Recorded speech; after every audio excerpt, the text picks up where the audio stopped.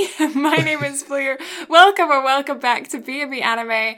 I am here today with the lovely. I don't think I've just used the word lovely. The lovely Brad. Hi, I am the Brad. Yep, that is you. I will learn to speak one of these days.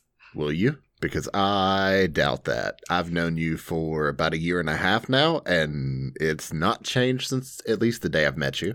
Yeah, that's, I don't think I'll ever learn to speak. I mean, it's only, something that we do for jobs.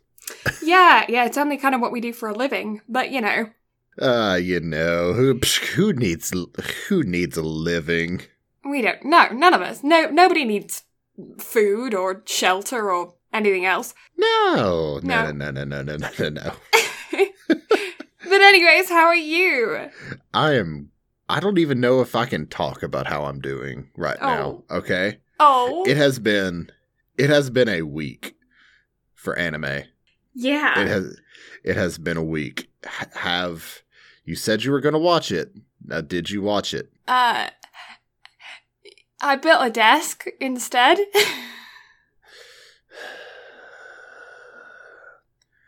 You hear that? That's disappointment. Yeah. I mean, mate, I'm really happy that you got your desk built. Like, I'm very happy about that. But ReZero. I'm sorry. We said we would discuss it. I know. I'm so bad at watching. See, this is why I can't watch things week to week, because my ADD gets a hold of me, and this is what I'm blaming it on, by the way. My ADD gets a hold of me, and I forget, okay? So... And yet, I've reminded you about it every day. Oh, this is the thing, though, is, people...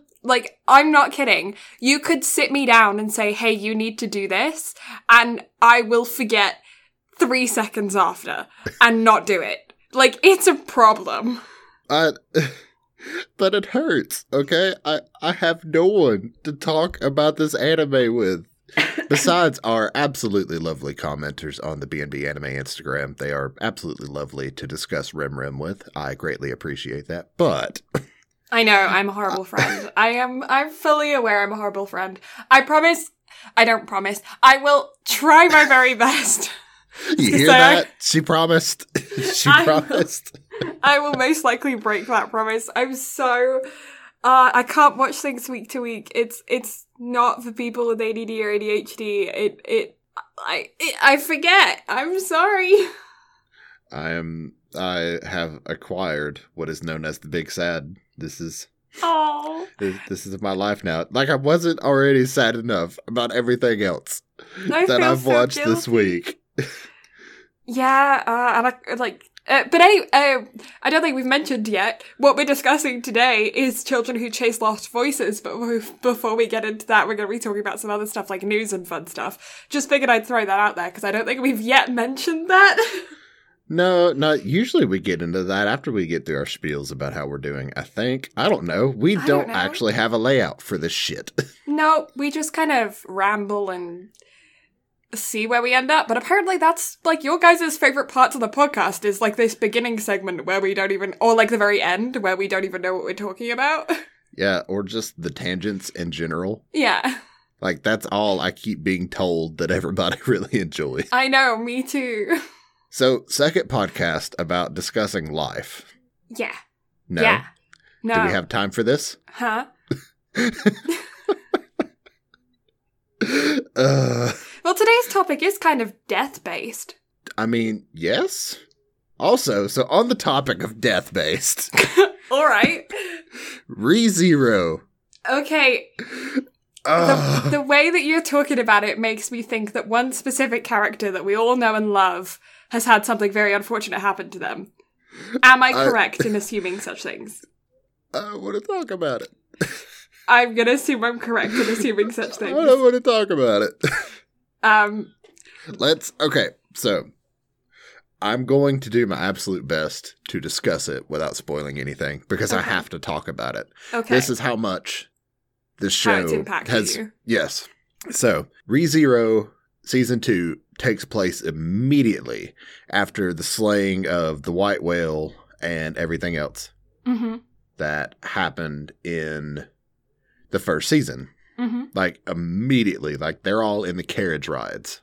Right, okay. And then some shit goes down, and we are immediately, in the first episode, introduced to 2 new Sin Archbishops. We're introduced to Greed and Gluttony.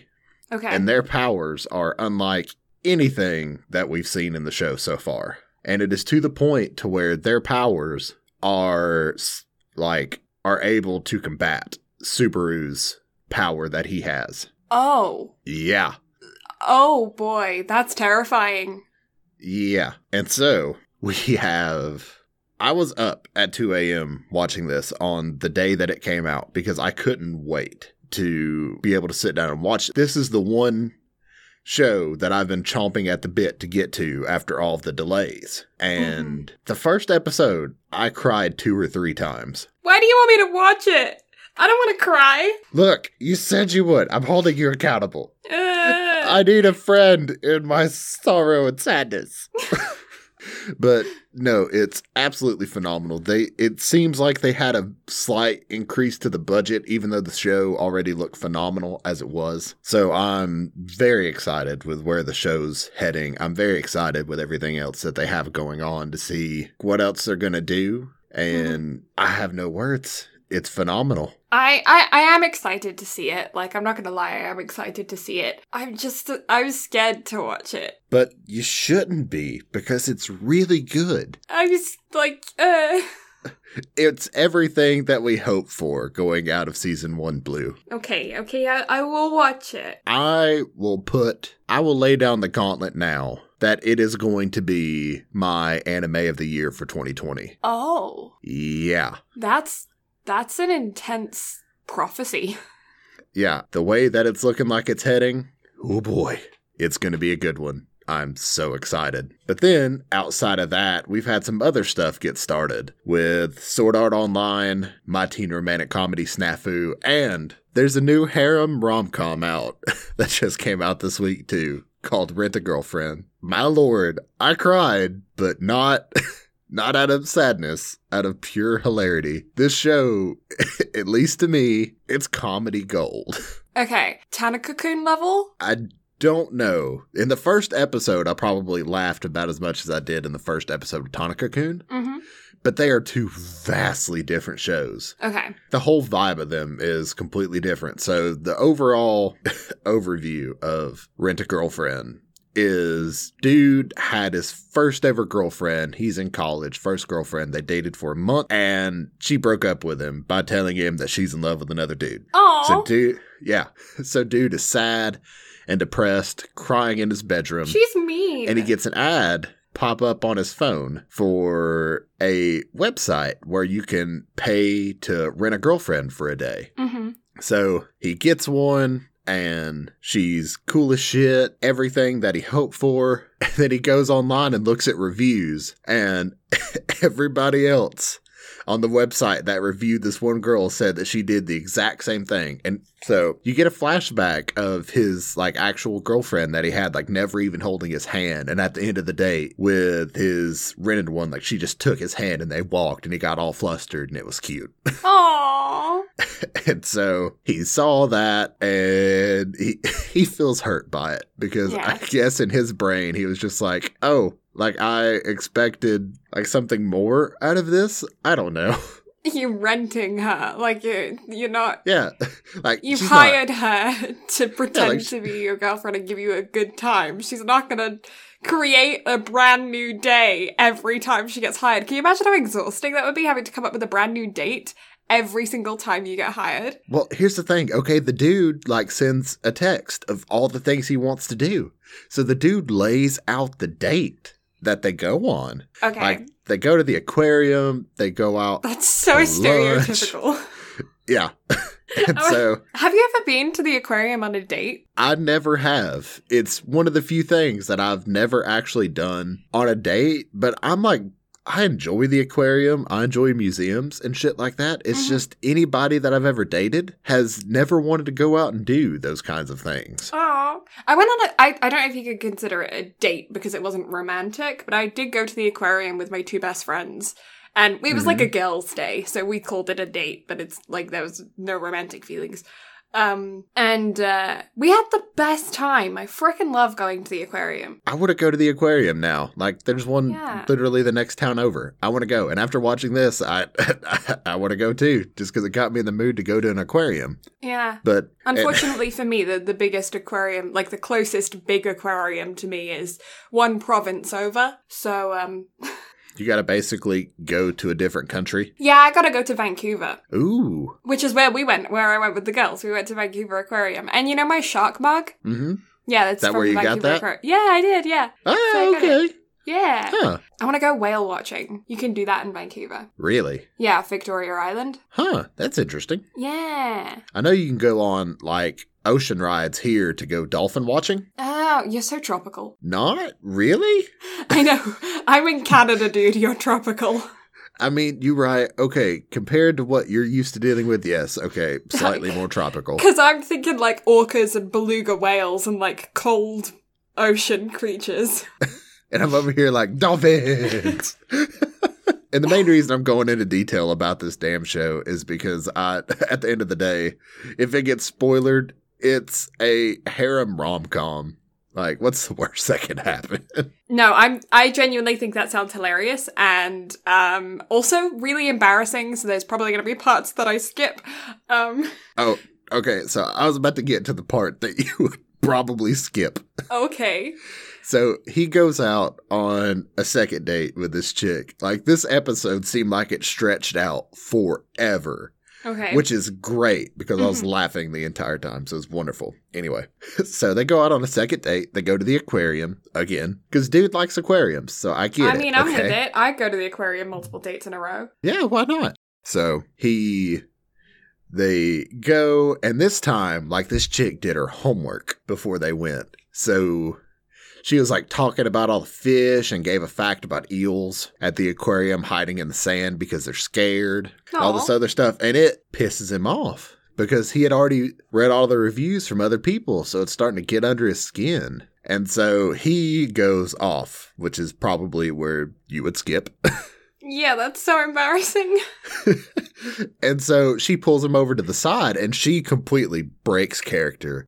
And starts berating him in, like, I guess what is closer to her natural state. And starts to get all huffy with him and everything. And while that's going on, he gets a phone call saying that his grandmother had collapsed and they had to take her to the hospital. Aww. And so he's like, hey, look, okay, I got to put this on hold. You can keep the money. I got to go. She's like, no, wait, you have time left. So she goes to the hospital with him. And this is where you meet Best Granny. Okay. This grandmother is hilarious. She's sitting in the hospital room, and our main character, whose name I don't give a shit to learn, I probably won't learn it watching it week to week. Main character's parents are sitting there, and they're like, oh my God, are you okay? Like, is there anything we can do for you? She's like, I don't give a shit about y'all. Does this room have Wi-Fi? I want to go. And they're like, no, you don't need your phone. We'll get you some senior citizen magazines and some soft food, like whatever you need. And then she's like, wait, who's this with my grandson? Because rented girlfriend came along. And then the parents are like, psh, nah, that can't be his girlfriend. And he was initially going to tell him, like, no, she's just a friend or a classmate or something. But then, like, he started to feel bad about, like, going off on her and everything. And so he's just like, girlfriend. And their faces go to that shocked, all white anime face. Mm-hmm. And it was gold, okay? I'm really looking forward to the next probably 11 or 12 episodes. How I'm assuming it's only going to be a core because that's most like harem-esque anime type deals. So I'm looking forward to seeing where it goes. I laughed a lot. It was one of the highlights of my week this week getting to watch it. It was hilarious. I enjoyed it. That's funny. I'm not going to go into depth about Sword Art because it's a thing. But yeah. Yeah, Sword Art's quite controversial, though. People either love it or they hate it. and I was one of those people to where the first arc of SAO I loved. Mm-hmm. After that, it got rapey and weird from the second arc and all the way through 2. Yeah. But then they kind of rebooted the series with Ordinal Scale, which was the film that came out. And then from SAO 3, or the Alicization arc on, they got an animation budget increase, and everything from there, like, completely rebooted the series into... There was at no point during the first show that I ever would have cried. Mm-hmm. But SAO 3, I cried. Like, it decided to, like, dick kick in the feels. Like, it was one of those. Yeah. Yeah, I've seen the first season, and then I started the second season and very quickly stopped watching. So I think I got like 2 episodes in, I don't even know.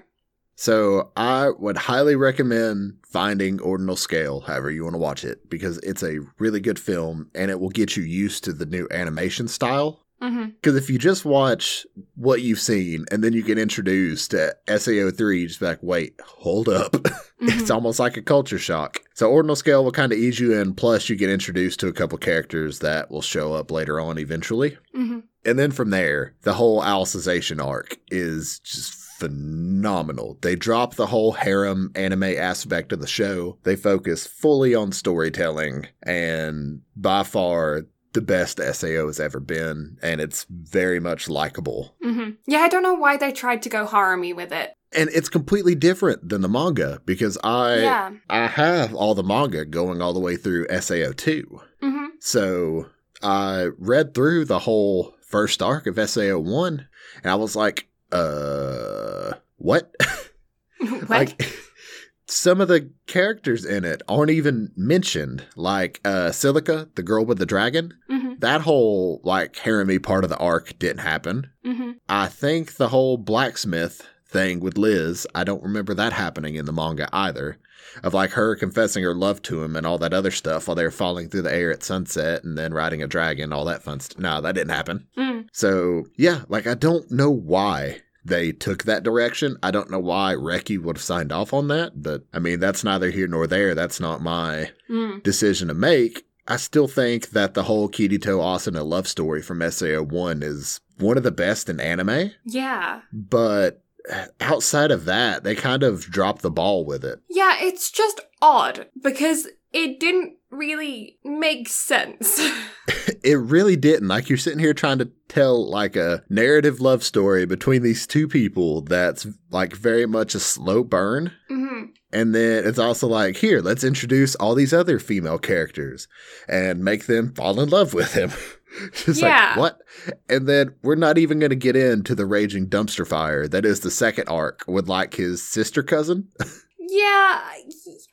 I mean, I've heard bits and pieces about, obviously I haven't watched it, so I don't know, but I've heard bits and pieces about it, and everyone's just like, it just is confusing, because you're sitting there, and you're not liking it, and you're thinking, maybe it'll just get better, and it doesn't, and you just keep not liking it, because it doesn't make sense. Yeah, like, the whole second arc of the first SAO is real confusing and weird, and you think it's his sister, then you find out it's his cousin, and all this other crap. And then on top of that, you've got Rapey Dude going after Asuna. Real weird. And then you have SAO 2, which is like the GGO side of things, or Gun Gale Online, which deals with a lot of firearms and stuff. And you've got Kirito, like, running around with a lightsaber in a gun game and actually, like, wrecking people. It makes no sense.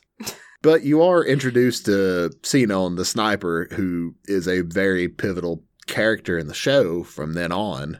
So, I mean, I guess that's the only thing you can get out of SAO2. And then all that shit falls to the wayside in Alicization. Like, they actually get the storytelling right. That's good. Yes. But, yeah, so that's my week in Rant and Review. How are you? Me? Oh, wow.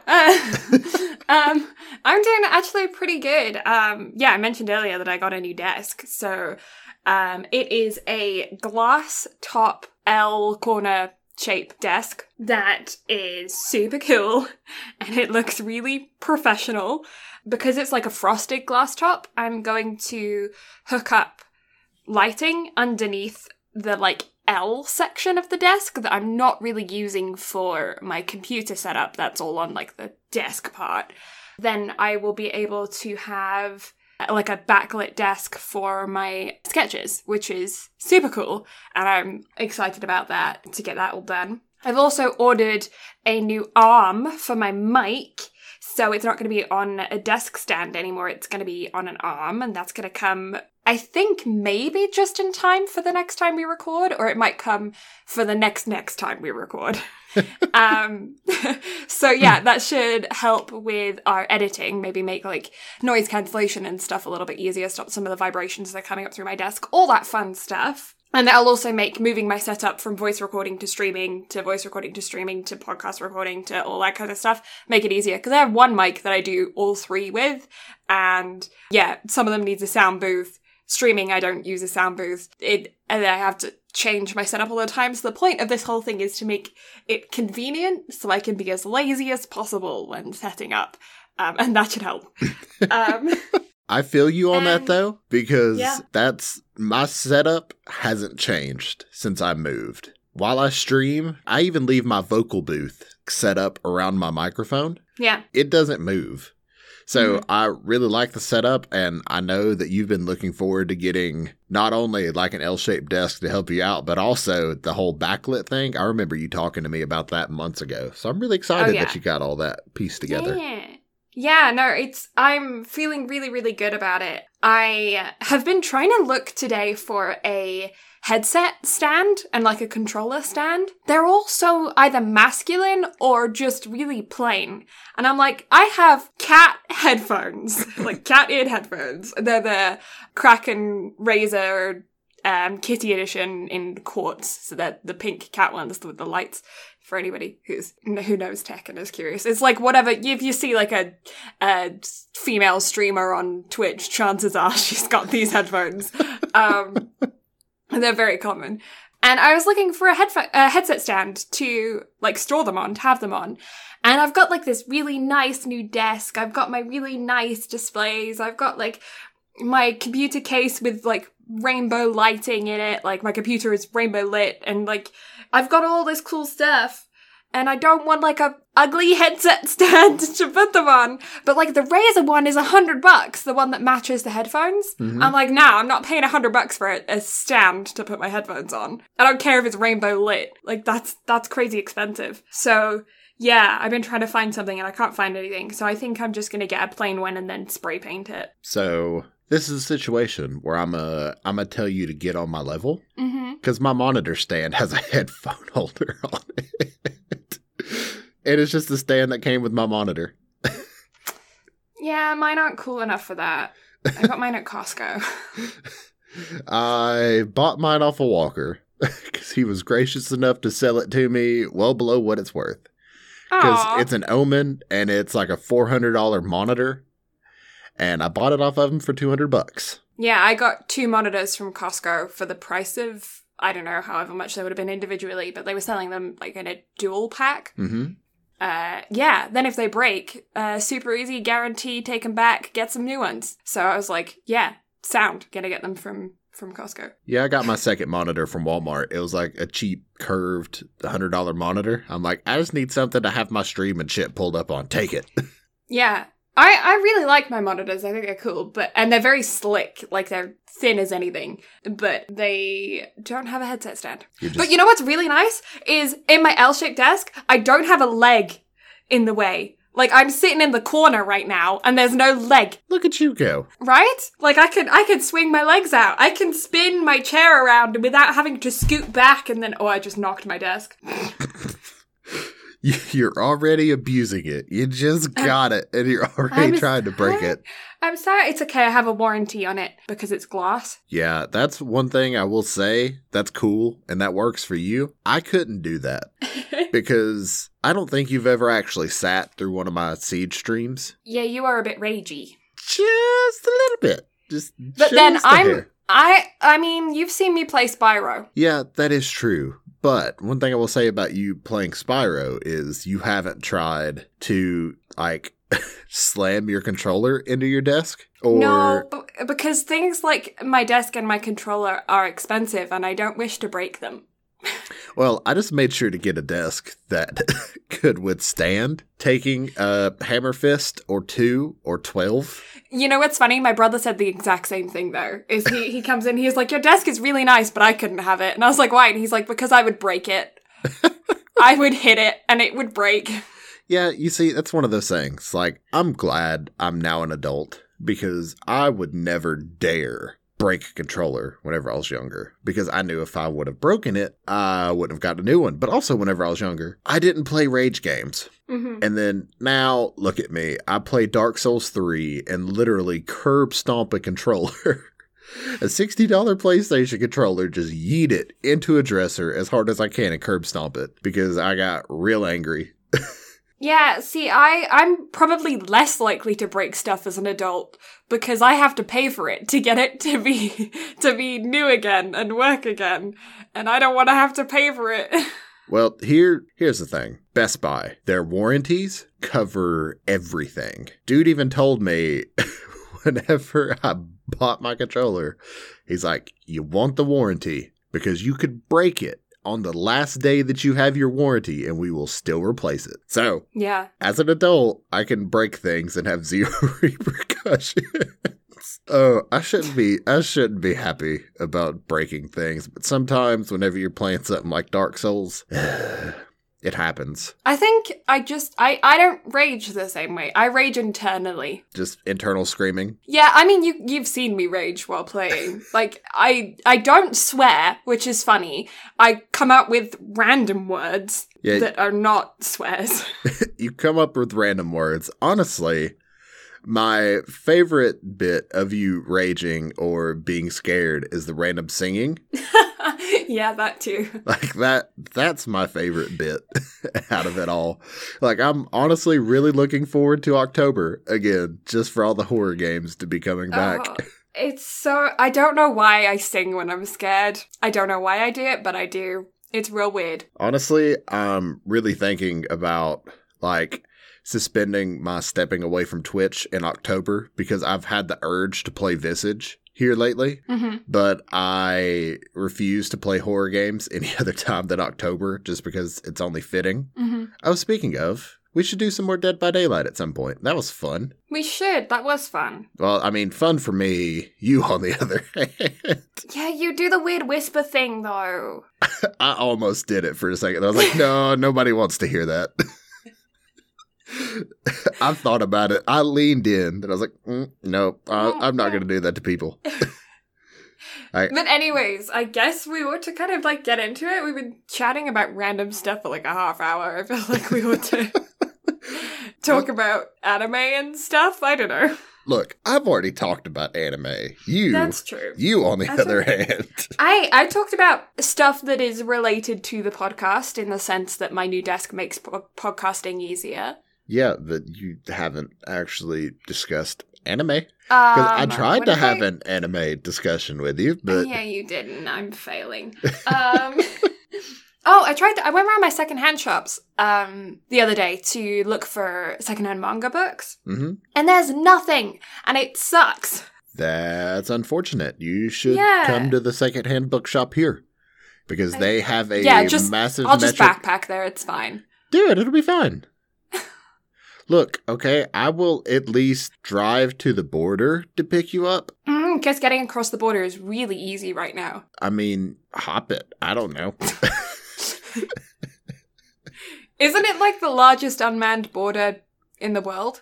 I think so, yeah. Between two countries, rather than between like multiple countries. Because I know in Europe there's some that are like unmanned, and it's between like 20 countries.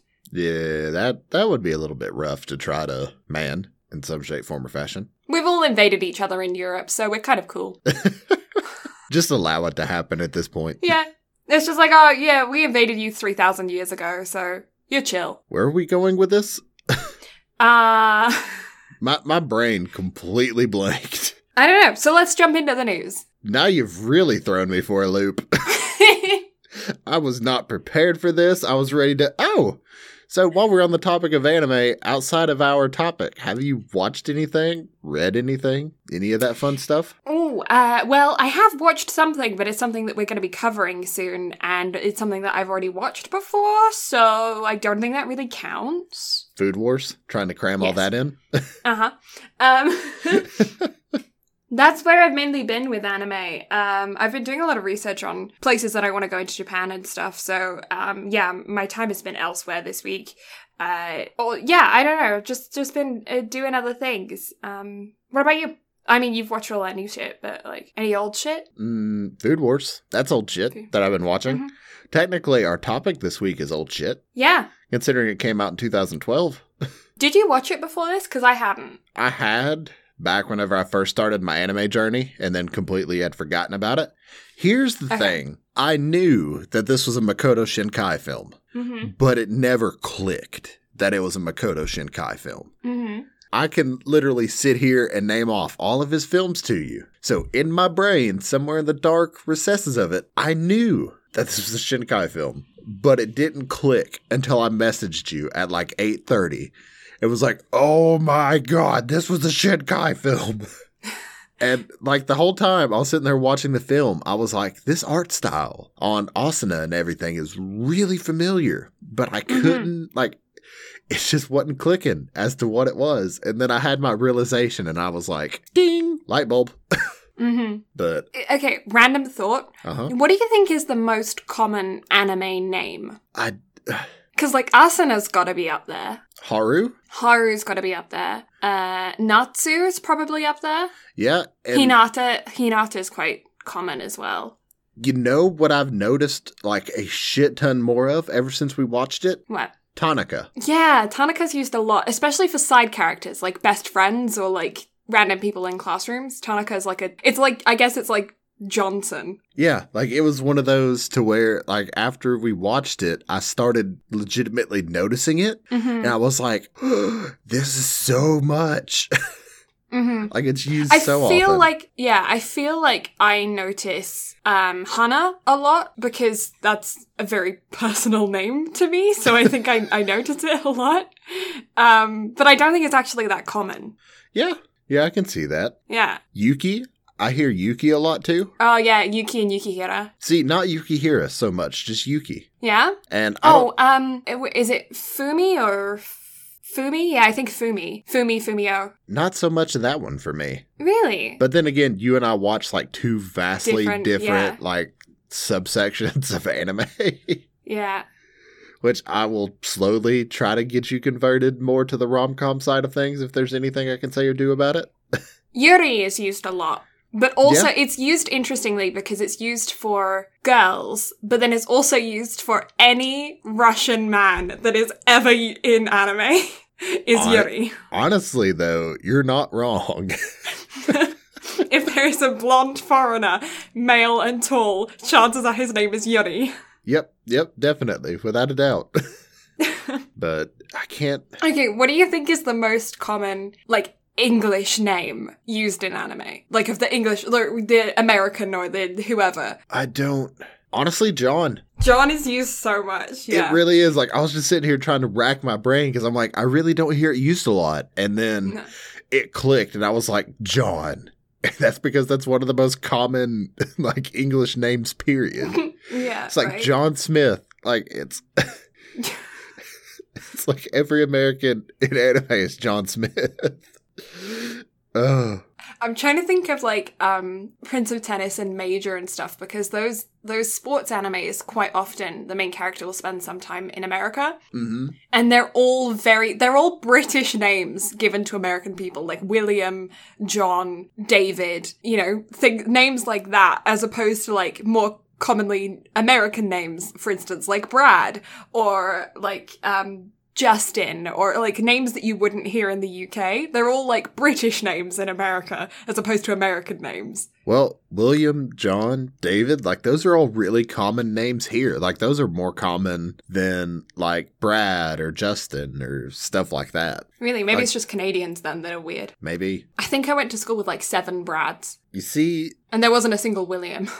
Like I knew maybe 2 Bradleys through middle school and high school. Yeah. But I am the only one that has it spelled like mine. So I am unique. Yeah, I am fancy schmancy. special. Yeah, exactly. Yeah, no, in England, names are so, I mean, at least where I was from and in my generation, names are so common that there are multiples in every classroom. I had, in my primary school class, 2 Sophies, 2 Amys, 2 Beths or Bethanies, 2 Williams, 2 Toms or Thomases.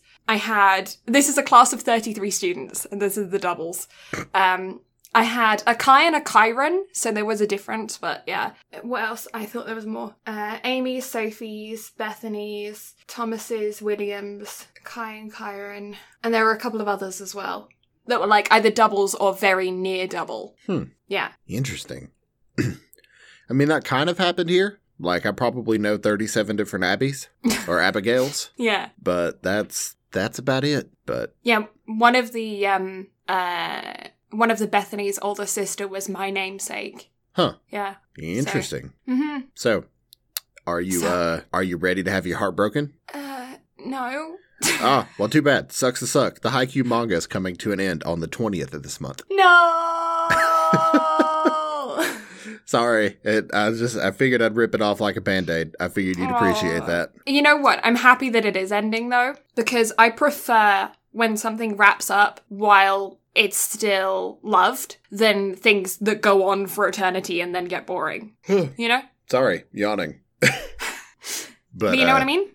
Oh, yeah, I understand. But look at Sword Art's case, okay? It got boring and shitty, and then it came right back around to being good. Yeah, but I don't want it to have a boring and shitty moment. I want it to just be good all the way through and then wrap it up with a nice, cute little bow, and then that can be chapter closed. That's what I wanted for Harry Potter, and then it just didn't. Look, that's just because the non-existent author of that series can't keep their damn mouth shut. Yeah, well, that and money-grabbing Hollywood people decided that they wanted more, so they just didn't follow the books anymore and created a whole new franchise. Yep. But yeah, no, I don't. Harry Potter is now written by Harry Potter himself. It is an autobiography. Look, I'm going to take a page from Star Wars as much as you're going to hate this, but it's literally the ancient texts. We don't know who wrote it. They're just there. They were on this planet to begin with, and that's what they are. That's just how they were. They found them in the caves along with the cave drawings and stone tablets and other things of that variety. And there was a printed copy of Harry Potter, all 7 books, signed with a signature that was written by a doctor, and thus nobody can read the handwriting to tell who wrote it. Exactly. And cavemen were just like, Oonga boonga, texts.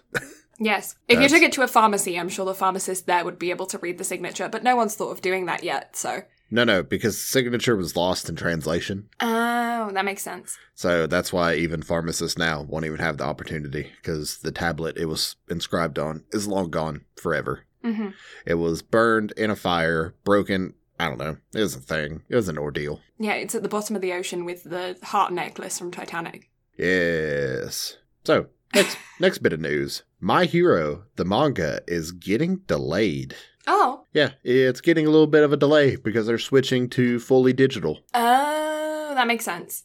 Yeah, they're trying to keep the staff that are working on the manga safe, so they're taking a week break to get everybody home and get used to the new setup. And the thing about it is that they're predicting that it's probably going to be delayed just a little bit more often now. Because they're not going to have like their whole backlog of like previous like analog techniques and stuff going on. Mm-hmm. So they said there could be a little bit more issues here or there, but just for now, this first issue is going to be delayed. It's going to be printed on July 19th instead of this week. Mm-hmm. So it's just a week break. It'll be fine. They'll be back. I'm excited for season 5. I finally got Walker to watch the last episode of season 4, and it reminded me of I am really excited for where the show's going to go. Yeah. Yeah, no, I think it's smart of them to do that because, like, I don't think anybody right now knows where we're all going with this pandemic situation. Like, whether... You know, because everyone's talking about this second wave that's going to come through, and it's better to just be prepared for it anyway, especially considering so many companies now are just saying, well, we're going digital anyways. Like, we're not going back to the office because why would we pay rent for a building when we've already transitioned to everyone working from home and doing well at that, and they're like comfortable with it. And why would we then take however long it takes for us to readjust back into an office building when everyone's already good where they are, you know? Yeah, exactly. Yeah, it's smart. I like the idea. It is. It definitely is. Now, the most nerdy shit was brought to my attention today. I say nerdy. If I were a woman, I wouldn't want to be proposed to with anything less. Oh. So, Evangelion. You could be proposed to. Maybe we should, figure, when you get a long-term girlfriend, I'm going to sit her down and I'm going to be like, hey, so this is how you need to propose to Brad. Yeah, you know what? Just show her this podcast. Let her know that's what I'll do. This is what I need. Yeah, as soon as you get a girlfriend, I'll send this to her and freak her out right away. Hello, Brad's future girlfriend. Hello. So listen, Is that supposed to be me? No. I'm literally just bullshitting here. I was going to say, I heard that accent there. I heard you put on that accent there, mate. You see, that was me bullshitting, though. I'm not even going to attempt, legitimately trying to throw on an accent. Because I would die to hear you doing a British accent. No, absolutely not. That's not happening. Not today. One day. We'll get him, boys. One day. Look, I still have to record after this, so I can't be trying to throw on too many different voices and accents. Oh my god, yeah, you'll ruin your throat. Yeah. Not that I haven't already done that enough these past few days. Yeah, we've had lots of voice acting projects and stuff on the go, which is exciting, but yeah, it does ruin the voice. Tea. Just a hair. I could use some tea right about now. But anyway. Oh, you know what? Okay, but another tangent. This is a stupid tangent. At dinner time with my family, I was talking about the fact that you could have a brand of tea specifically for the most evil of people called cruel tea.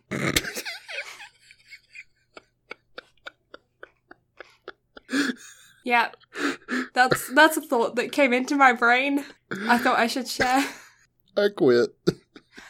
I'm going home.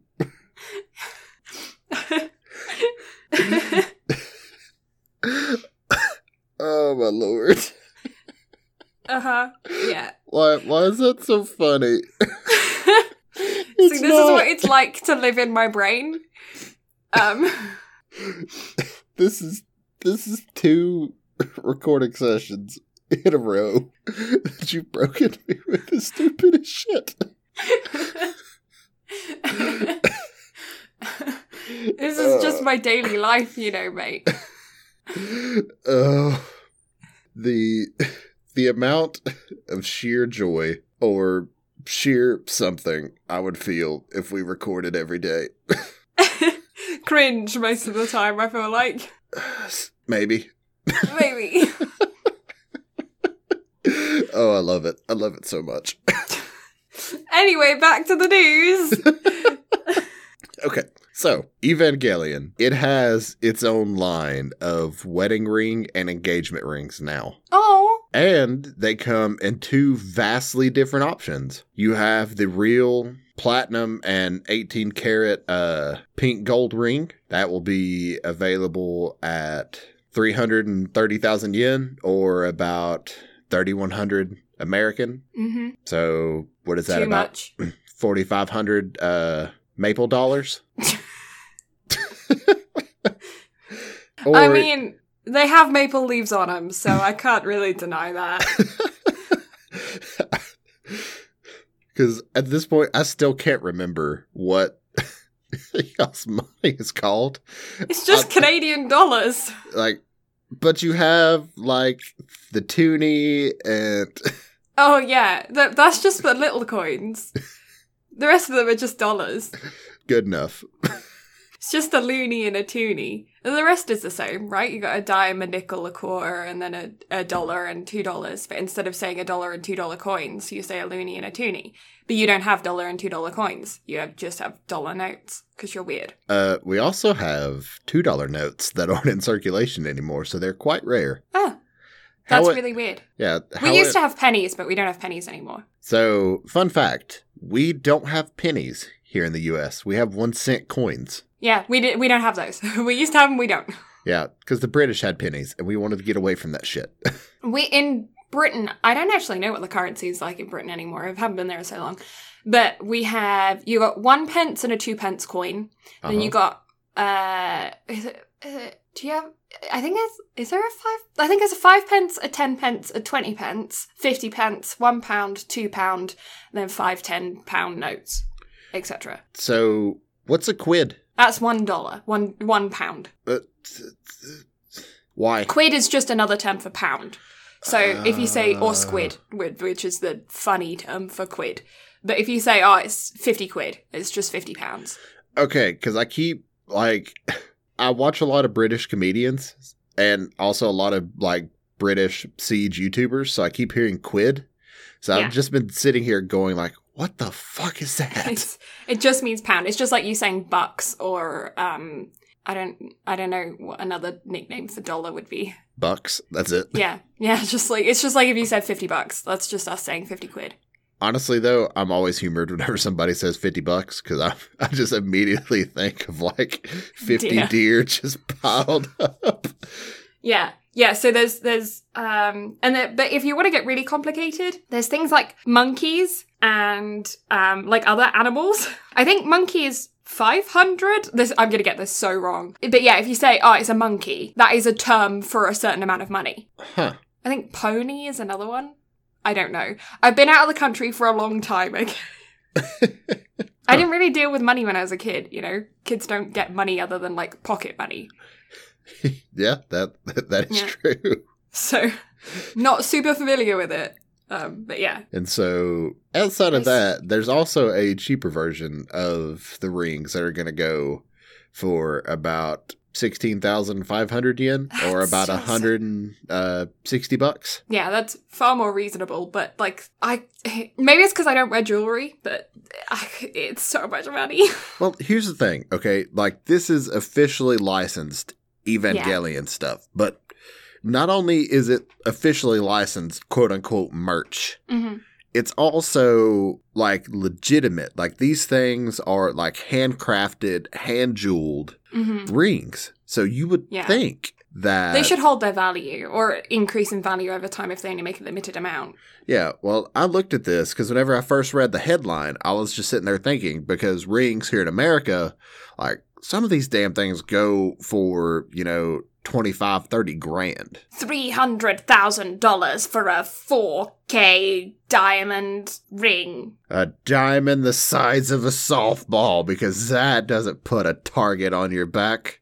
And also, how the fuck could you hold your hand up if you wore a diamond that size? I would be, genuinely, if somebody gave me, anything valuable, and we're okay, here's a ring, it's valuable. I would never, I would be terrified everywhere I went. I don't understand how people walk around with engagement rings on all the time that are $30,000 worth of gems just on their finger. I'm how are you not having a constant anxiety attack about the fact that you have more money on your finger than you have in your possession of your entire house? The inside of your house is worth less than what's on your finger or your furniture. That's a good point. Right? That's a really good point. But yeah, I guess I was just kind of baffled because I thought these things probably, with it being officially licensed stuff, was going to go for $20-30 grand. And then I was $3 grand? That's not bad. Yeah, no, it isn't bad. But I guess the quality is not there. It's not I mean, they look legit. They don't look just that cheap. In fact, while we're sitting here, I'll send these to you so you can look at them really quick because I have the screenshot saved from my notes. I'm sure it's not they're cheap or whatever, but I'm sure it's the diamond quality or the gem quality is slightly cloudy, and thus, in my opinion as a jeweler. That's my impression of all jewelers out there. I'm sorry if you happen to be a jeweler. Well, I mean, it's 18 karat. Now, granted, I don't know what in the fuck that means in I was jewel gonna say, terms. what is more carats good or less carats good? Are we playing golf here or what? I don't know. I don't understand jewels at all. All I hear is 18 karat and rose gold, and I'm just cool. Oh, rose gold's pretty. That's a pretty color. But yeah, so I was intrigued by this. I don't know. Yeah, no, that is definitely intriguing. I've seen them before for, like, Disney characters. I know you can go to, like, the jewelers in Disneyland or Disney World or whatever, and they will have engagement rings that are based around specific princesses or other characters and stuff, so you can go buy, like, Cinderella's engagement ring and then have Cinderella's engagement ring. And they are, like, $300,000, or something ridiculous. And, but I haven't seen any of anime or video game characters. That's interesting. Mm-hmm. And so, remember, future girlfriend, if you're listening to this, I will accept nothing less. Yeah, Brad would like yes, 100%. a very fancy engagement ring. So, on the note about this, I don't remember if I talked about this in the episode or two prior to this, because that shows you how much I keep track of news in my brain. Mm-hmm. So, they have a legitimate Sailor Moon outfit wedding dress. I think you either sent it to me or you did talk about it. Okay. No, I saw it on Twitter. Okay. Maybe that's where I saw it from. Like, you reposted it and I clicked on it and I was like, oh my god, this is the greatest thing I've ever seen. Mm-hmm, yeah. It looks amazing. I mean, not gonna lie, there's no way in heck I would ever wear it, but it looks amazing. I would wear the shit out of that. I want to see you wearing that with the engagement ring, looking like your best self. Honestly, okay, if I can't find someone to accept me at my best self, I don't want it. Oh, sassy.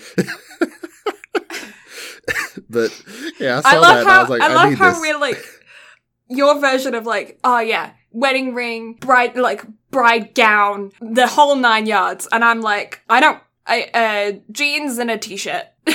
Honestly though, I would be fine with that. My one thing I would have to have at my wedding, except for the motorcycle brigade, the one thing I would have to have at my wedding is Batman to be the one directing it. That's hilarious. That's hilarious. Don't worry, you can sit front row at my wedding to be able to witness this greatness that is Batman officiating my wedding. I would be honored. That would be amazing. I question my brain at times. Hey, you're not the one that came up with cruelty. I mean, you're right. However, you need to go ahead and trademark that term and get on that. Yeah, honestly, I kind of do. That would be amazing. And, because you could then, like, if you got in contact with, like, Marvel or DC or Disney or whoever, and you asked them to brand it, like, to collaborate with you, it could be the villain's tea. So it's like, Ursula from The Little Mermaid is, like, on this brand of tea, and it's, like, her flavor. And then you have, like, the Joker tea, and then you have, like, other evil people tea. Honestly, though, think of all the royalties you could make off of this. Oh my god, you're the worst.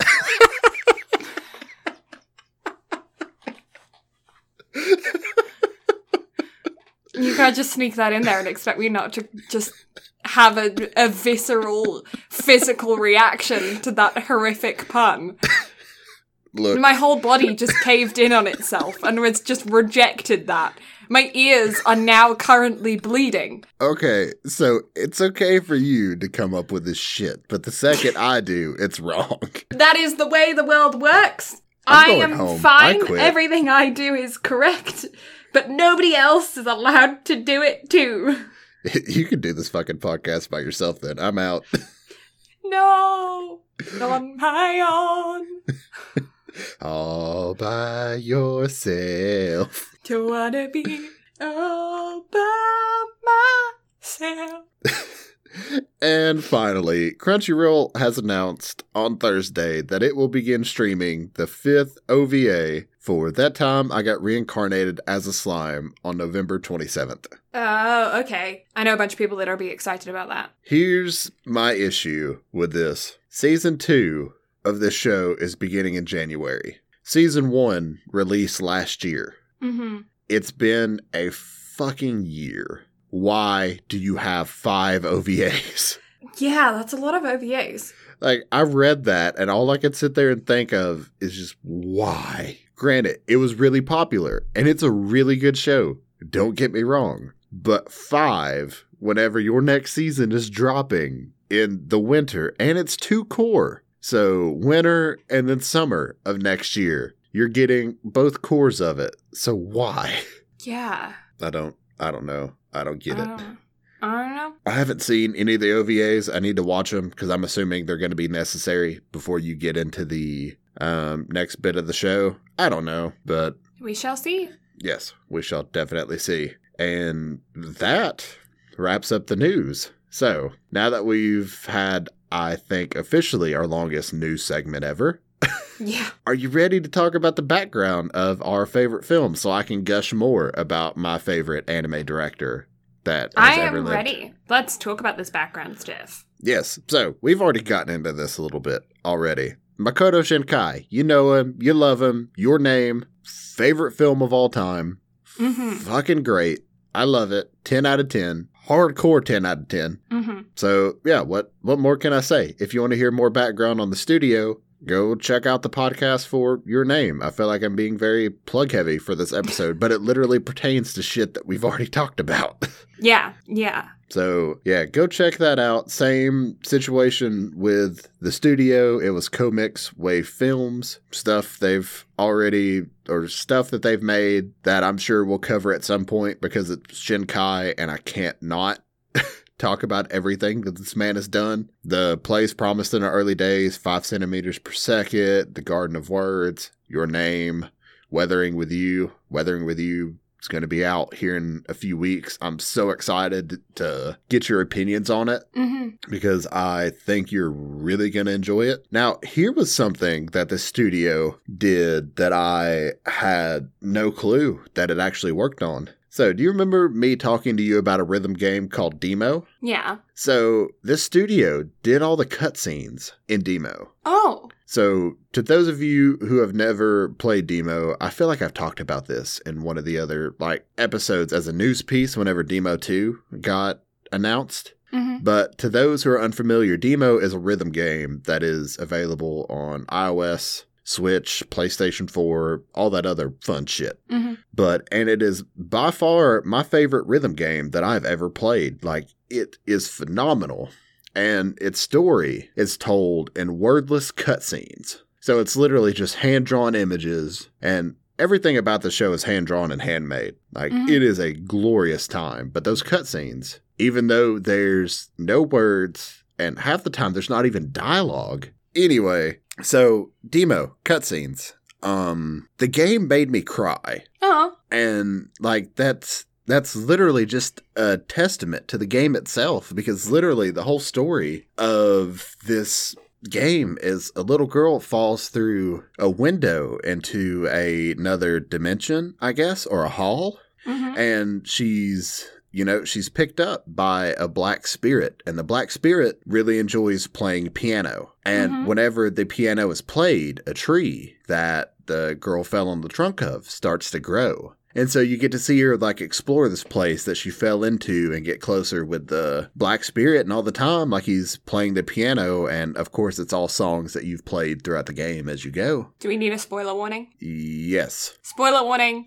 Spoiler warning to those who haven't played Demo but might want to. I highly recommend it. Go play it. Anyway, it's free. Why not? Anyway, so eventually the girl makes it out and the spirit can't come with her. And come to find out, it's the spirit of her dead brother who used to play the piano for her all the time. Oh, well, that's just sad. And this entire story is told, like I said, in cutscenes with no dialogue, no words, no nothing. And it's just you piece it all together slowly but surely. I played this game for days and weeks and didn't even try to progress the story because I was having so much fun playing just through all the songs and seeing every single song had its own hand-drawn page note. It's absolutely stunning and beautiful. And so to have the story all just come crashing down like that, you don't expect it to be so deep and emotional being a free mobile game, but bloody hell, it was great. Oh. So yeah, Demo, great. So I adore the fact that to know that this studio is the ones who actually worked on the game and did the cutscenes. I was absolutely floored with that. That's awesome. Yeah. But yeah, so Children Who Chase Lost Voices. Do you have a summary for us? A summary. I can do a summary.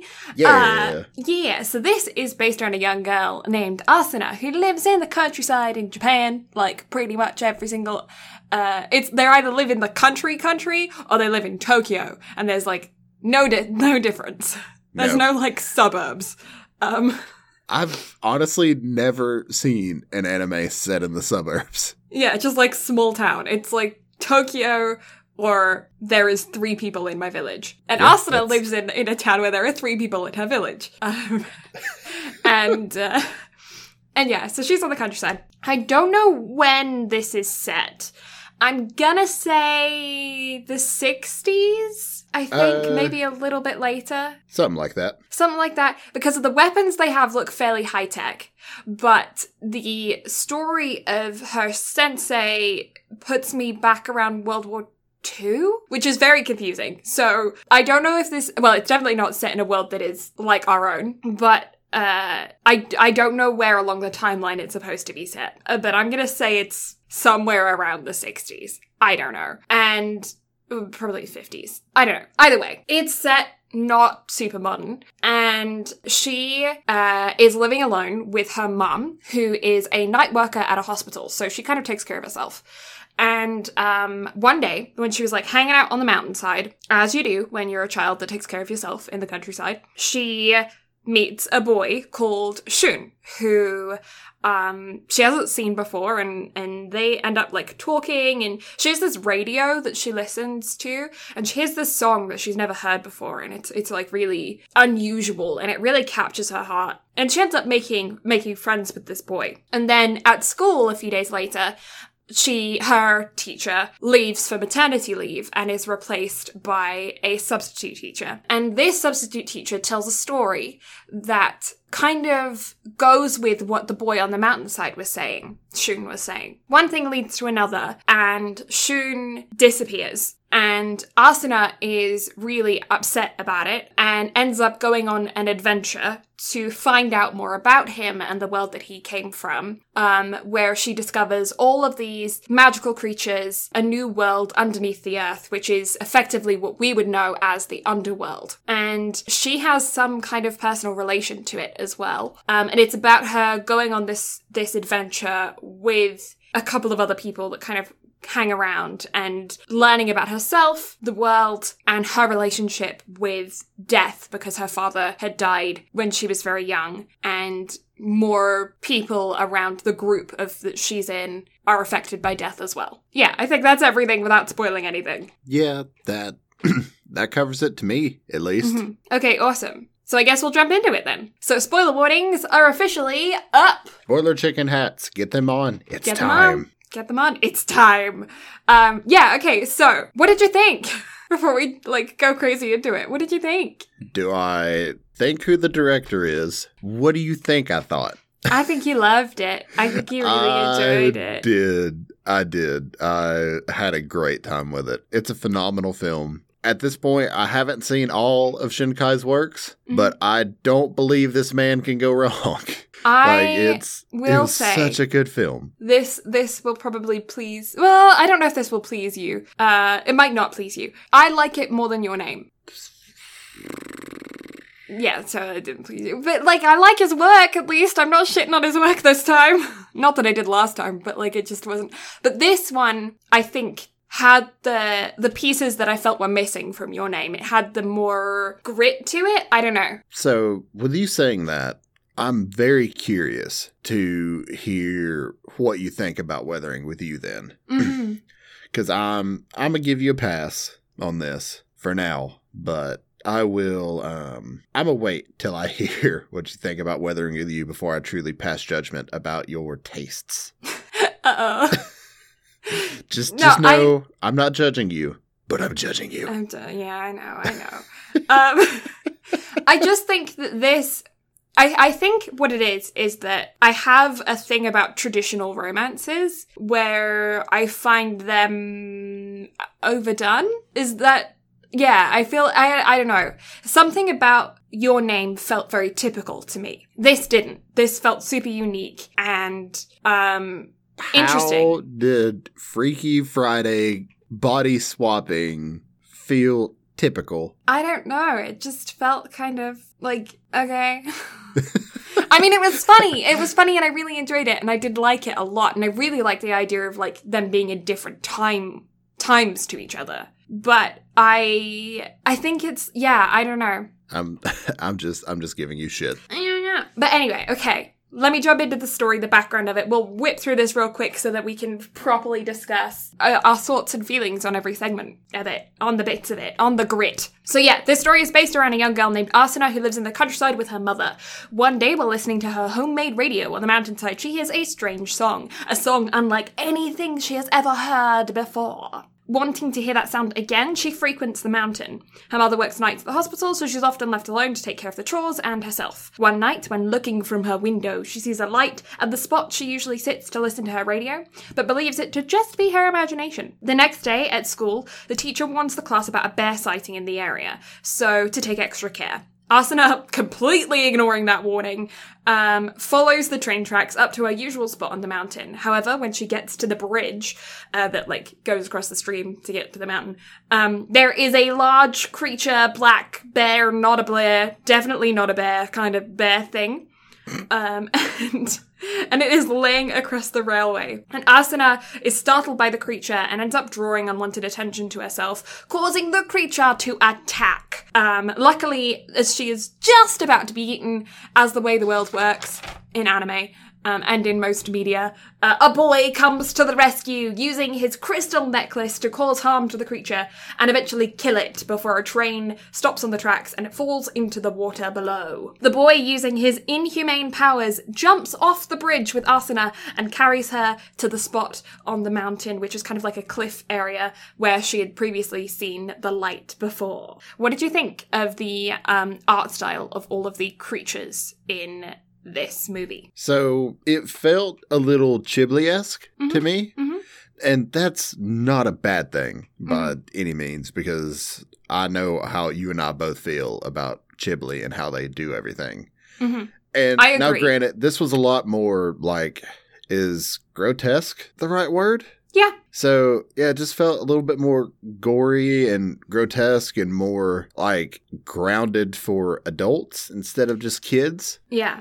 This is a film I think just about anybody and everybody could enjoy, but it definitely... You'll get different vibes from it depending on your age or what you've been through in life. Yeah. Yeah, it's just a little bit more gory than your typical, Ghibli film, but still, the art style on it was great. And there were times when it was absolutely stunning. And then there were also times where it kind of let off some on the backgrounds, which I still really enjoyed. Mm-hmm. It's not like Your Name or Weathering with You with the extremely highly detailed backgrounds and characters and everything else. Mm-hmm. But it was a really nice just kind of sit back and enjoy it. Nothing was too harsh, nothing was too underdone, nothing was overly done to the point where it's just kind of just really stood out. Yeah, I agree. So, I think there are moments in this movie where there is real beauty in simplicity when it comes to the art, where there's one really, really intense focal point, and then everything else is very simple. And it does that specifically to draw your eye to that one area,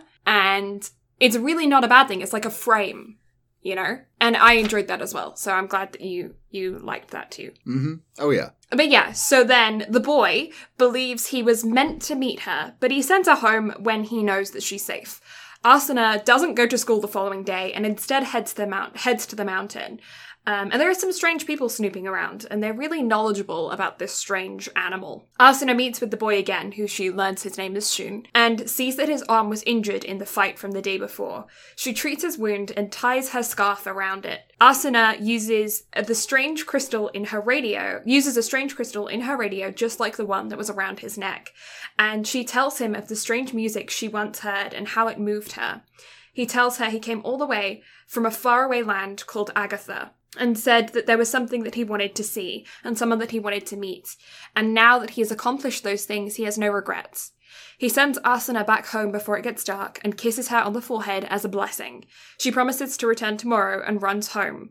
When she's gone, Shun reveals the strange sound she heard was his final song, and he asks the cat-like creature, Mimi, to protect Asuna, and he reached out his hand to the stars before jumping off the mountain's edge to his death. How did you feel in this moment? Confused? Me too! I was like, what the heck? This is supposed to be our main boy, and he just jumped off of a cliff. Like, I don't think he jumped off. Like, I took it as he fell off, because the way that they animated, like, him looking at the sky, it was like he was going kind of cross-eyed. Yeah. And then, like, he fell down to his death. But let me just say this. Mimi, one of my favorite characters out of the whole thing. Mimi's great. So Mimi's adorable. Great. But I couldn't...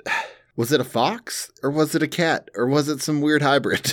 I think it was, well, it's one of their weird creatures, but I think she always assumed it was a cat. I mean, it was a cat that was animated like a fox. Yeah. Like it kind of looked like Eevee. Kind of did. Like a really thin Eevee. Yeah. Yeah, I can see that. Mm-hmm. Either way, adorable. Oh, yeah. I was so confused as well. Because I didn't get it. I didn't get what was going on. I was so confused the first time I watched it. And it's good confusion because obviously this isn't too far into the film yet. There's so much more to go. And so it's setting you up for things to be answered later. But that was so sad. It was. Now the pacing of this film was extremely well done because it gave you times to breathe. And then there was the times of, oh shit, what's happening? Oh God. Mm-hmm. Yeah, I noticed when I went through and watched it a second time to be able to write all of my notes, that what I consider to be the largest portion of the film, where they finally go into Agatha, when they finally get into Agatha, sorry Ags,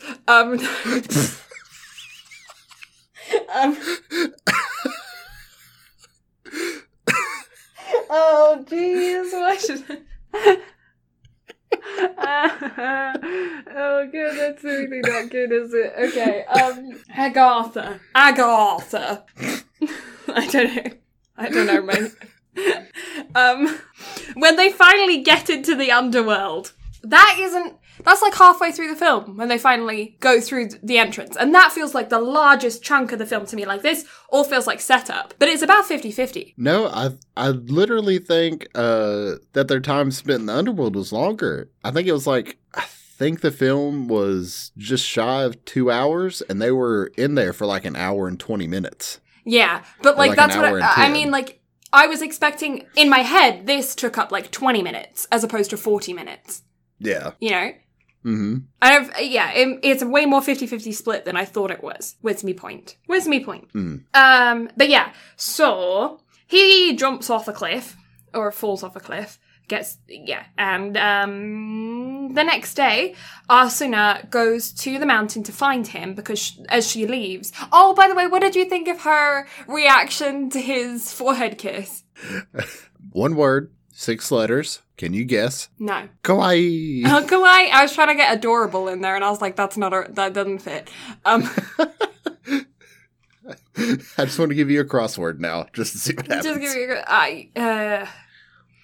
my brain isn't cut out for crosswords. But yeah, I thought that was really cute too, and very realistic. If I was her age, and because I assume how old do you think she is? 13, maybe? 13? 12? Late middle school? Yeah. Yeah, let's put her at 12. And Shun, I'd say, is 15, right? Yeah. Yeah. So, if I was 12 or 13, and a really cute, mystical, magical, from a faraway land boy that just saved my life kissed me on the forehead, I would have had the exact same reaction of, oh my god, emotions, I'm running away. It was very cute. Yeah, we all know, Brad. I was going to say that we all know that if a really cute, magical, mystical boy saved your life and swept you off your feet and kissed you on the forehead, you would lose your shit. All I'm saying is he best be packing that Evangelion ring setup or it ain't happening. I thought you were going to end the sentence with packing, and I was like, Jesus Christ.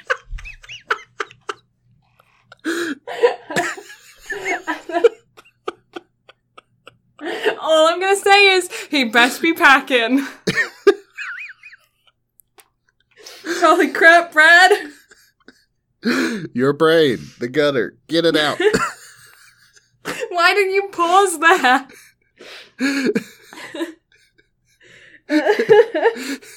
Because I was trying to go for my sassy effect, and you just decided to go.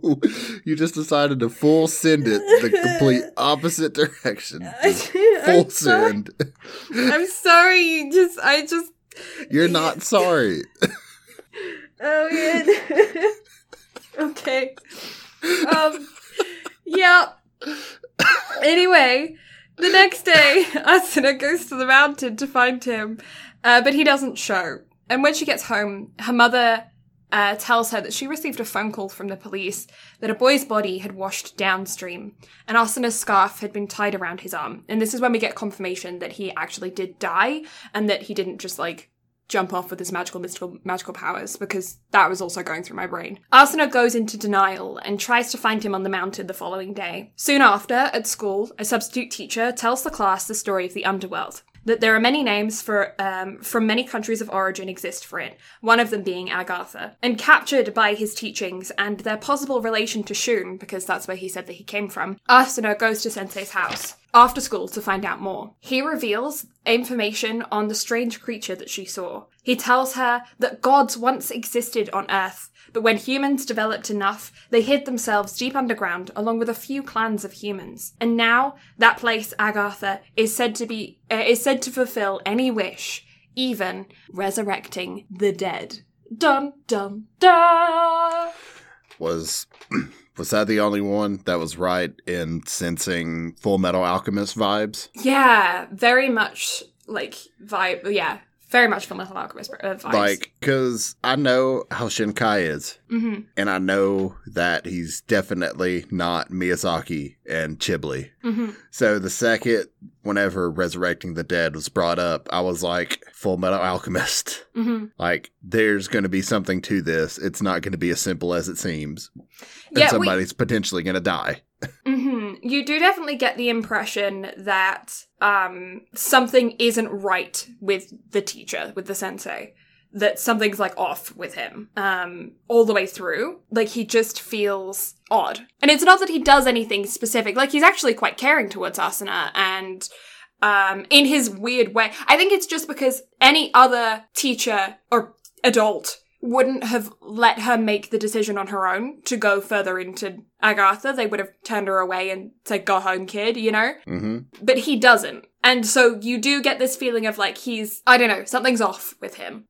Anyways, he sends her home after explaining everything, and Asuna on her way home sees Mimi, and follows her to the spot on the mountain. There she sees Shun standing there where she left him days prior, but he doesn't know her. As they're talking, a helicopter comes from out of nowhere, and ground people from an organization called Archangel. I can speak. Archangel. Come. Can you? No, I can't speak. And they surround the duo. They know that he is from Agartha, and they ask him to hand over the clavis. When Shun and Asuna run, they shoot at them and follow. Shun takes Asuna to the cave and explains the clavis is a crystal that opens the gate to Agartha. She follows him deep into the cave, despite him telling her to wait at the entrance and leave in the morning. Shun takes them to see a guardian at the entrance, but because of the years of bad treatment from humans, it attacks him. While trying to peacefully detain it, the archangels appear and kill it. Shun gives Asuna the clavis, and the archangel orders her to open the gate or he dies, which she does. One of the members of Archangel, Asuna, and Shun make it through the gate, but the one Archangel member actually turned on the rest of his organization and got the two kids through and closed the gate behind him. When he takes off his helmet, it is revealed to be the sensei that just moved to the area that Asuna had previously had the conversation with, and he explained about the underworld to her. And Shun tells her that his name is actually Shin, and that he is Shun's younger brother. Shun was sick and wanted to go to the surface no matter what. He was just sent just to get back the clavis that Shun took from the world. He leaves and goes into the water, that's in the area to get through. They're through the first gate, but they're not in it yet. They have to go down still. And Sensei tells Asuna that he is going to go on so that he can resurrect his wife. And he tells her to choose whether she's going to join him or leave. Asuna decides that she's going to join him and walks into the breathable water. They fall down into the underworld, and Asuna wakes and follows her sensei into the lands of the world. And at this point, Shin is gone, nowhere to be seen. Mimi had actually snuck into Asuna's bag and seems to have a way of communicating with the creatures there. Asuna also kind of does, in a weird way, like she can hear their voices. Asuna's radio crystal is actually a Clavis fragment, and it was a gift from her father. And they travel for days trying to get closer to where the resurrections can happen, because that's all this sensei is worried about. And Shin actually goes back to where the other people were in his village or whatever, and he ends up getting scolded for letting 2 topsiders into Agartha and is sent to find them again, so to kill them. And get back what they now know, what the Clavis that they think that they have, but that they do have, that Asuna has, that they think that they stole or something. Topsiders have actually killed many of the people there over the years, and now there's only a small amount of those underground dwellers left. And because of that, they just have a horrible relationship with Topsiders and will kill any of them that enter the world. Shun actually had more natural talent than Shin, so they kind of use that as manipulation towards Shin, and so he ends up like Mulaning his hair off and sets off to go and find the sensei and Asuna to kill them. He really does Mulan his hair, though. He really does. Yeah. Sensei's wife had died of sickness while he was off fighting a war, and that's who he wants to resurrect as his wife. And Asuna is debating on whether or not she wants to resurrect her dad or Shun or what she wants to do. She doesn't really know, but she's just kind of following along for the ride right now. She says that she had always felt like there was something more to her life, and to the an adventure that was calling for her, and so she's doing her best to live it up while on it now. But Asuna one night suffers a really bad night terror that is actually horrifying, and ends up being kidnapped by some freaky-ass creatures. When she wakes up, there is a small girl who looks to have also been taken. Asuna comforts her, and they try to escape, but they're surrounded by tall walls in this run-down Colosseum-style area. The creatures are moving in the shadows. Shin, who is hot on their trail, uses his senses to find the fragment of the Clavis to run to find them. He saves the girls at the last moment.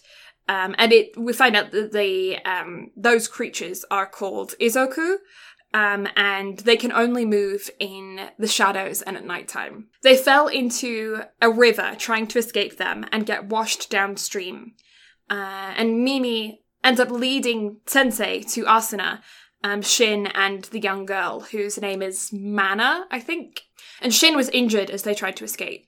Shin tries to attack Sensei for the Clavis, not knowing that it's actually Asuna that has it.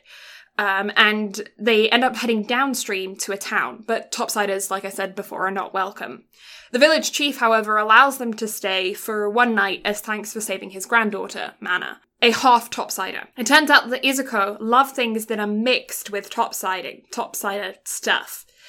And Shin will be fine, but he needs to recover. He's got a big scratch down his back from being injured from the Izuku things. And the old man identifies Mimi as a creature from their world. He says it's forbidden to bring back the dead and to actually perform the resurrection. I have a question. Mm-hmm. Asuna, her dad had the crystal, right? He had the Clavis. Mm-hmm. She has this ability to speak to the creatures. She had Mimi. I don't know whether Mimi came with Shun or if Mimi was her pet. I think Mimi was her pet, which means to me, her dad was from the underworld. I mean, maybe. I don't think Mimi was actually, fully hers, because Mimi didn't stay with her. No. She just popped up a good bit.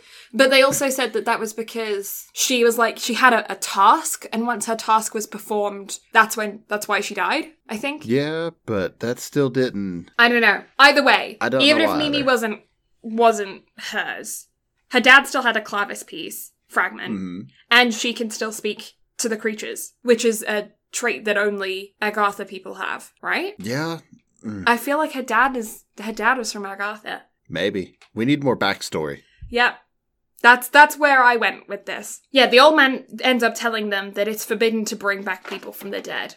And he gets into a heated discussion with Sensei, so he ends up telling Asuna to go and deal with Shin and check on him and make sure that he's doing okay with his injury.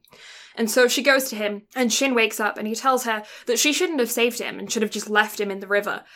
He says that he should have let her die, and he yells at her to leave. The next morning, Asuna leaves with Sensei, but Mimi refuses to go with them. And the chief end up pointing them in the direction of Finis Terra. I have no idea how you actually say that. We're gonna go with it. Asuna asks if it's right to resurrect someone. She's questioning everything. But Sensei doesn't really care if it's right. He's just gonna do what it takes to get his wife back. Shin wakes to find Mimi had passed away after fulfilling her purpose, or its purpose. I don't actually know the sex. And the old man, Mana, and Shin end up feeding the body of Mimi to another creature so that it can become a part of something bigger and a part of somebody else's life. Because of this, Shin begins to question his relationship with death and the way that things are done in Agartha. He's questioning his relationship with his brother as well, and the fact that he felt betrayed for Shun going to the surface when it was his dying wish. Other men have actually been tasked with killing the Topsiders as well, so Shin ends up chasing after them. And he no longer knows what to do. He is feeling a debt to Asuna, and also very conflicted about his upbringing and the way that he was told to do everything. They all end up catching each other, and Shin steps up and steps in to fight the soldiers. And Asuna and Sensei move towards the cliff because they're now like at the point of there's a giant cliff, and at the bottom of the cliff is the gate to life and death.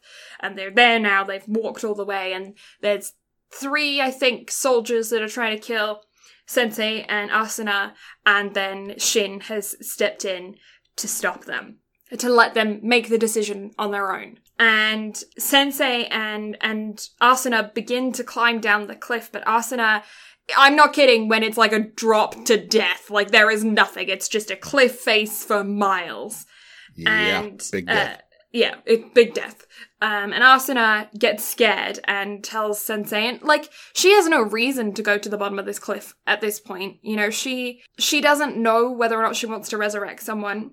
Sensei's the one that is obsessed with resurrecting his wife. So she refuses. She says that she's not going down. So he gives her his gun and says, you need to leave before nightfall because that's when the Izuku are going to come back. So get out and get to the gate. You don't need a clavis to leave. You only need one to enter. So you can go home. And he goes down the cliff. Shin is being really badly beaten by the other guys. I mean, he held up a good fight. For an injured kid, like, he held up a real good fight. But he's getting beaten now. But they back off when Sensei crosses over the line, and down into the, cliff, because they can sense that the clavis is now gone and they just believe him to be dead. Asuna just cries on the cliffside for a while, and then she notices that it's about to be nightfall. So she runs to the river to escape Izuku because they can't enter water. And then there's a sad montage and flashbacks. And while that's all happening, the water around Asuna disappears. And when she kind of comes to, she's surrounded by the Izuku. Shin hears her poor attempts at shooting the gun at them and goes to save her just before she's eaten. It's another heroic moment. 1 each for the brothers. Although he's actually had 2, hasn't he? Yes. Yeah. So those brothers just keep saving her. And the 2 of them end up having a heart-to-heart where they grieve Shun's death. And as they are kind of grieving, they see this skyship that has like appeared several times throughout the movie so far, heading towards the gate. And it's like the ship that travels to carry death to the gate of life and death. So everything that died gets on the ship and goes that way, or, you know, some of them walk. And they also end up seeing the creature that ate Mimi walking towards the cliff face too. So they go there. And it's singing its death song. And Asuna, like, realizes that that's what it is. She learns about the Song of Death, and she realizes that she had Shun's, and it's, like, a nice moment. And then this is where Asuna is able to have a solid conversation with this guy, this creature, it says that it'll give them a ride to the bottom. So it eats them, and then jumps off. And then they end up at the bottom of the cliff. They go through the gate into the world of life and death, which is just like a field. And they meet Sensei there. Sensei has made his wish for his wife to be resurrected. The god that will do this, that will give his wife back, says that it needs a vessel. So it uses Asuna as the vessel. And then it takes his eye as payment. Shin is not happy with the situation. He wants Asuna. He doesn't want the Sensei's wife. And so he goes to destroy the Clavis, which is what is being used as like the channel, I guess, for this all to happen. And he tries to destroy it, and he can't get it to break. And Sensei is hugging his wife, who is Asuna, but has changed into his wife. And they're like having a moment. And then Sensei gets up and he goes over to Shin and he tries to stop him, but Shin manages to destroy the Clavis. And Asuna is she passed over, I guess, she died effectively. And she was able to have a proper goodbye with Shun and Mimi in the afterlife. As Sensei's wife is now dying again, he is actually able to have a heart-to-heart with her and bid her farewell. And then when Asuna is revived, Sensei asks Shin to kill him. And Shin says, basically, the curse of life is living itself. And that's the end of the film. So what did you think? It was good. It was definitely good. I had no issues with it. Mm-hmm. It's not my favorite Shinkai film by any means, but it's still a phenomenal film. Mm-hmm. What did you think of the ending? I just felt like I was having a week of not happy endings. Yeah, it isn't happy, but it is happy, but it isn't happy. It's satisfying, but it's not really happy, I guess. Yeah, well, one thing I didn't add in my notes is that Shin is kind of banished from the underworld people because he goes against them in fighting against the soldiers. Yeah. So he has nowhere to go now. He's kind of a nomad. Yeah, he has nowhere to go. And one thing I found really interesting is that the teacher decided to hang back in the underworld. He didn't go back to the surface world. Mm-hmm. So I found that really interesting. Mm-hmm. But yeah, overall, I'd say the film sits at a solid 8 to an 8.5. It is a great film. It's not absolutely phenomenal, but it's not just good either. So, yeah. I rate it very similar to you, 8.5. I think there are some really, really good things in it. I really like that it doesn't have a happy ending. Because the story doesn't have a happy ending. It's a story about death. Death isn't happy. And grief. Mm-hmm. You know? And it feels right to not have a happy ending. Yeah. But it's also not sad. I didn't cry while watching it. No. I don't know. At this point, I don't think I could have been sad enough this week to cry over this film or not, considering all the other pain and torture I've been through. I don't know, though. Like, I really, really did like it.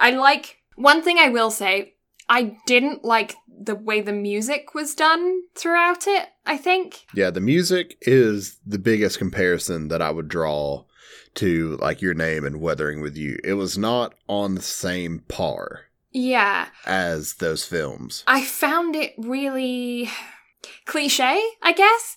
Like, Shin comes to save the day, so there is hero music. And, oh, we're sad, so play sad music now. You know? I found it like... The one piece of music that I found to be beautiful was the ED song for the film. Mm-hmm. Yeah. That Hello and then Goodbye to Hello song. Mm-hmm. Yeah. Like, that was really good and very fitting. Yeah. For the film. I like the sound that they used for the final song for both Shun and the creature. Mm-hmm. I thought that was eerie and well done. Did you notice how they had that, like, gong triangle type sound in this one, too? Mm-hmm. Yeah, it's kind of like a signature of his. Like I said, it's just like these little, like, Easter eggs sprinkled out. And so, and that's one thing I'll say about Weathering With You, is that you'll see little Easter eggs to all of his films in it whenever you watch it. Mm-hmm. Yeah. I I really liked the art style of the creatures. I thought they were weird and grotesque and odd. And yeah, I really liked those. I liked kind of that we are left with this questions around Asuna and like her abilities. The fact that she has these powers that the underworld people have that she shouldn't have, that makes me think that her dad was someone that came from there. I like that. I like that Sensei had the music box from his wife and kept playing that for like comfort. And I thought it was a really powerful message when he trod on it to resurrect her and it broke. I thought that was really powerful. Yeah. I liked Asuna's mom trying to figure out how to tell her that Shun died. Like, that supposedly her friend. Because, like, the day before, or, well, that day, in the morning, her mom comes up to her and says, oh, you're making 2 bentos. And she says, yeah, I'm going to go meet a friend. And then Asuna comes back, and, like, you can see that the mom has put 2 and 2 together that the friend that she's going to go and meet won't be there. I thought that was well done. It was. Now, here's my question for you. Did you watch this subbed or dubbed? Ah, see, I watched it dubbed. We're always that way round, aren't we? I mean, especially with films. Like, it's so much easier for me to sit down and watch a film dubbed than subbed if I have the option. What did you think of the dub? The dub was really good. Like, I didn't have any issues with it whatsoever. Yeah. Yeah, I mean, I really liked the original voices. I thought they worked really well. I didn't recognize any of the voices. I'd be curious to see who the voice actors are and if they've done anything before, because none of them sounded specifically distinct to me, which I also think is a good thing, because it didn't pull me out of the movie thinking like, oh, I know that voice. Who is that voice, you know? It wasn't like Dr. Stone with me, whenever the whole time I was sitting there and I was just hearing My Hero. Yeah. I don't know. I don't necessarily see that as a good thing. But yeah, I feel like I might have noticed some of the like English actors in it, but I'm not 100% certain. I'd have to do a little bit of digging into it just to see if any of them are actually used in other titles or any of Shinkai's other titles for that matter. But I mean, I don't know. I enjoyed it. It was good fun. Yeah, I thought it was a really good film. I'm gonna put it at like an 8.5 as well. Yeah, like I said, it's not on Your Name's level or even Weathering with You's level for that matter, but it was still a really good film. I really enjoyed it. I think I like how dark it was. I like that there were moments where I was like, oh my god, that's actually kind of scary, especially during her night terror. That was freaky as all heck. And I like that there are adults throughout this film that are just as confused as the children. Yeah, I have questions that I want answers to that I'm not going to get answers to that I'm kind of okay with. Yeah, I'm right there with you. Yeah. But so I think that wraps up about everything that we have on this, unless you have any closing statements to add. No, I don't think there's anything else I want to say. Okay, so on that note, you can find the lovely Blue streaming every day except for Wednesdays and Sundays at twitch.tv/Blue Lavender from 8 p.m. to 10 p.m. Mountain Standard Time. Is that right? That is right. I wanted to say Eastern, but I'm like, nah, that's me. Nah, yeah, I'm in the mountains. Yeah. Then you can also find her on Instagram and Twitter at Blue Lavender STM for all of her stream updates, life updates, and cool art pictures for the Instagram purpose. On occasion. Yeah, and then she also runs an adorable second Instagram for her absolutely wonderful dog, Tilly, at the best Tilly Bean. I do. And if you want to check out Brad, he is no longer streaming, so you can't find him on Twitch, but you can find him on Instagram at Brad Carter Gaming. You can also find him running an Instagram account specifically for your wonderful dosage of cacti pics at The Adorable Prick. He also runs our Instagram account where there's loads of memes that are posted, and he's very good at them. They are very funny, and that is at B&B Anime. That's also the same tag as our Twitter. So if you want to find us on Twitter, it's at B&B Anime as well. And we also have a website at bnbanime.com, www.bnbanime.com, where we have all of our archives of previous episodes. So if you've missed one, want to check one out, want to know what we thought of your name, and thus learn about all the backstage studio stuff of the director, you can go ahead and do that. We also have some fun links to our friends over there, some more information on voice acting projects that we're doing, and links to things like our YouTube channel, where we also have our archives of episodes, and some fun projects that we've got going. There should be some new ones popping up there soon, one of these days as well. And also on there we have something else that I can't remember. Links to all of your art videos. Yeah, links to all of my art videos, links to other things as well. All of the links and stuff are all on the website. If you're curious about that, just go to the website. All of our links for our social medias, everything is there. And maybe some fun Easter eggs and bonuses that I forgot to mention, and thus you'll get to discover. That sounds about right. Yeah, sounds about right. But yeah, so what are we doing next week? Food Wars? Is it Food Wars next week? It is Food Wars next week. Oh, look at us. So I hope y'all are absolutely ready for some cooking fun times, because Blue and I are cooking up a great episode for y'all next week. But we are. We're going to do all 4 seasons, because right now the 5th season is being released. So it's going to be a little bit different from our regular format. We are not going to be discussing episode per episode because, oh my god, do you know how long that would take? This would be a 4-part episode at if least, we decided to split least. Food Wars. Because we could go off on some tangents, but no, it's more or less going to be a general overview of each season or each arc, talking about along with some of our favorite moments of things that happen in every season, some of our favorite dishes, and also I'm more or less just looking forward to talking about the growth at the end of season 4 as far as all the characters got. Yes, yeah. So if you actually have any questions for us regarding Food Wars, please feel free to hit us up on Instagram or Twitter in those DMs, or just comment on one of our pics or whatever, and ask us those questions, and we will address them during the podcast, because we're gonna be doing a much more free-form format of discussing it, and so we'll have a chance to answer any questions,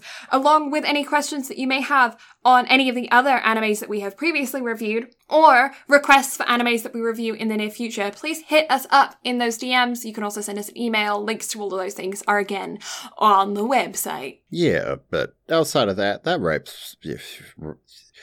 wraps up everything for this week. I can speak. So, thank you all so much for listening. Blue and I greatly appreciate it very much. And we will catch y'all next week for Food Wars. Bye-bye. Bye.